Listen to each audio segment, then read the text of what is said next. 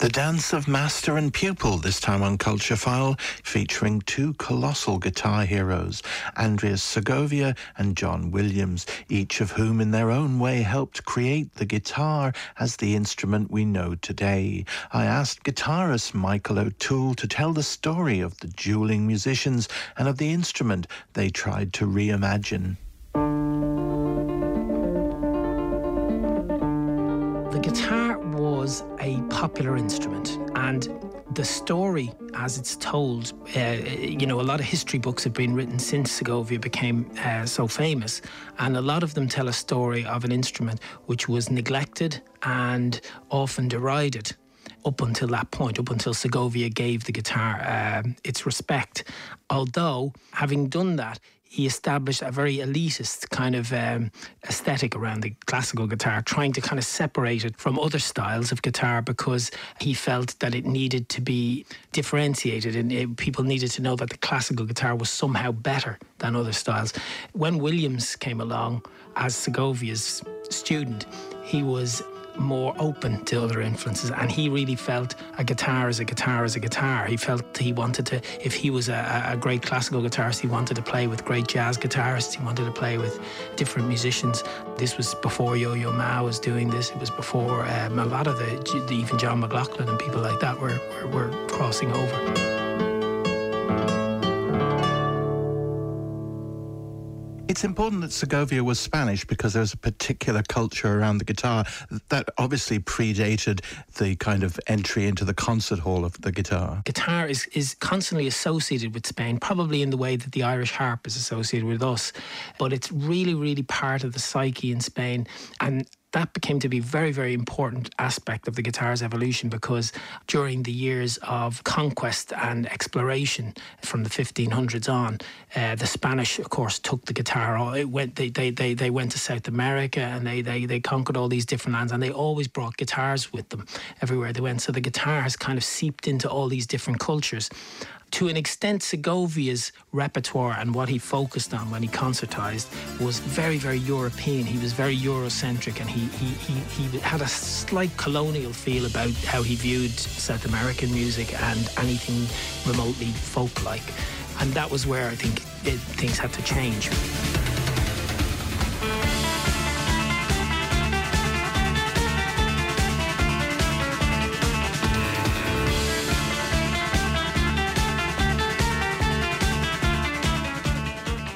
Williams' father was an extremely talented musician himself, Len Williams, and Len decided when he saw how good John was about 11 at the time, he decided to go back to Europe again, back to London. He decided that was the place to be for John.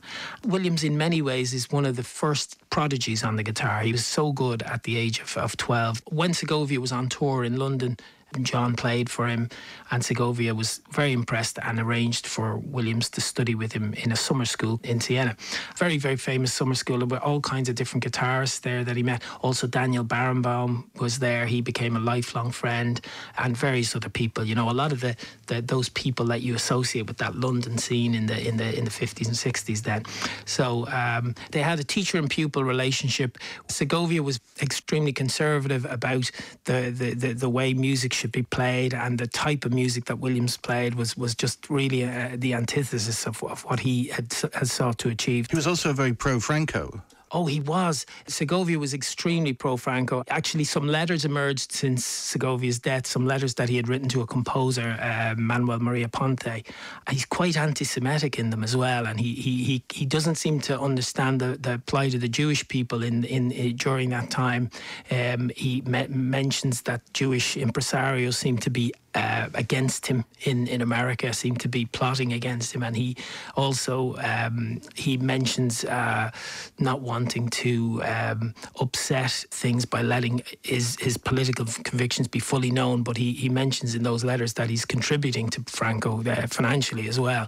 And I suppose in contrast to that, Williams was from a totally different middle class, very, very left-wing family, very politically active. His parents were really, really active, And Williams himself, from even his teen years, was organising concerts for CND, as it was at the time. And he's always been very much to the forefront. Some of the great music that Williams has made has actually been for political ends. He played the music of Mikis Theodorakis, the Greek exiled composer, when there was a military regime in place there. He played with Inti Illimani, who are the great Chilean group, again when Pinochet was in power there.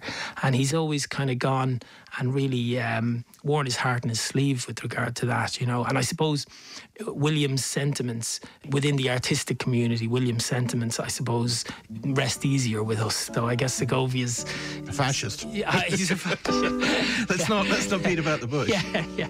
And it just sort of it doesn't go down as well. In fact, in America in the 30s, Segovia's career was almost ruined because there was a boycott on his concerts, and he spent a long time in South America. But his career managed to recover as sort of, I suppose, memories dimmed and people just moved on.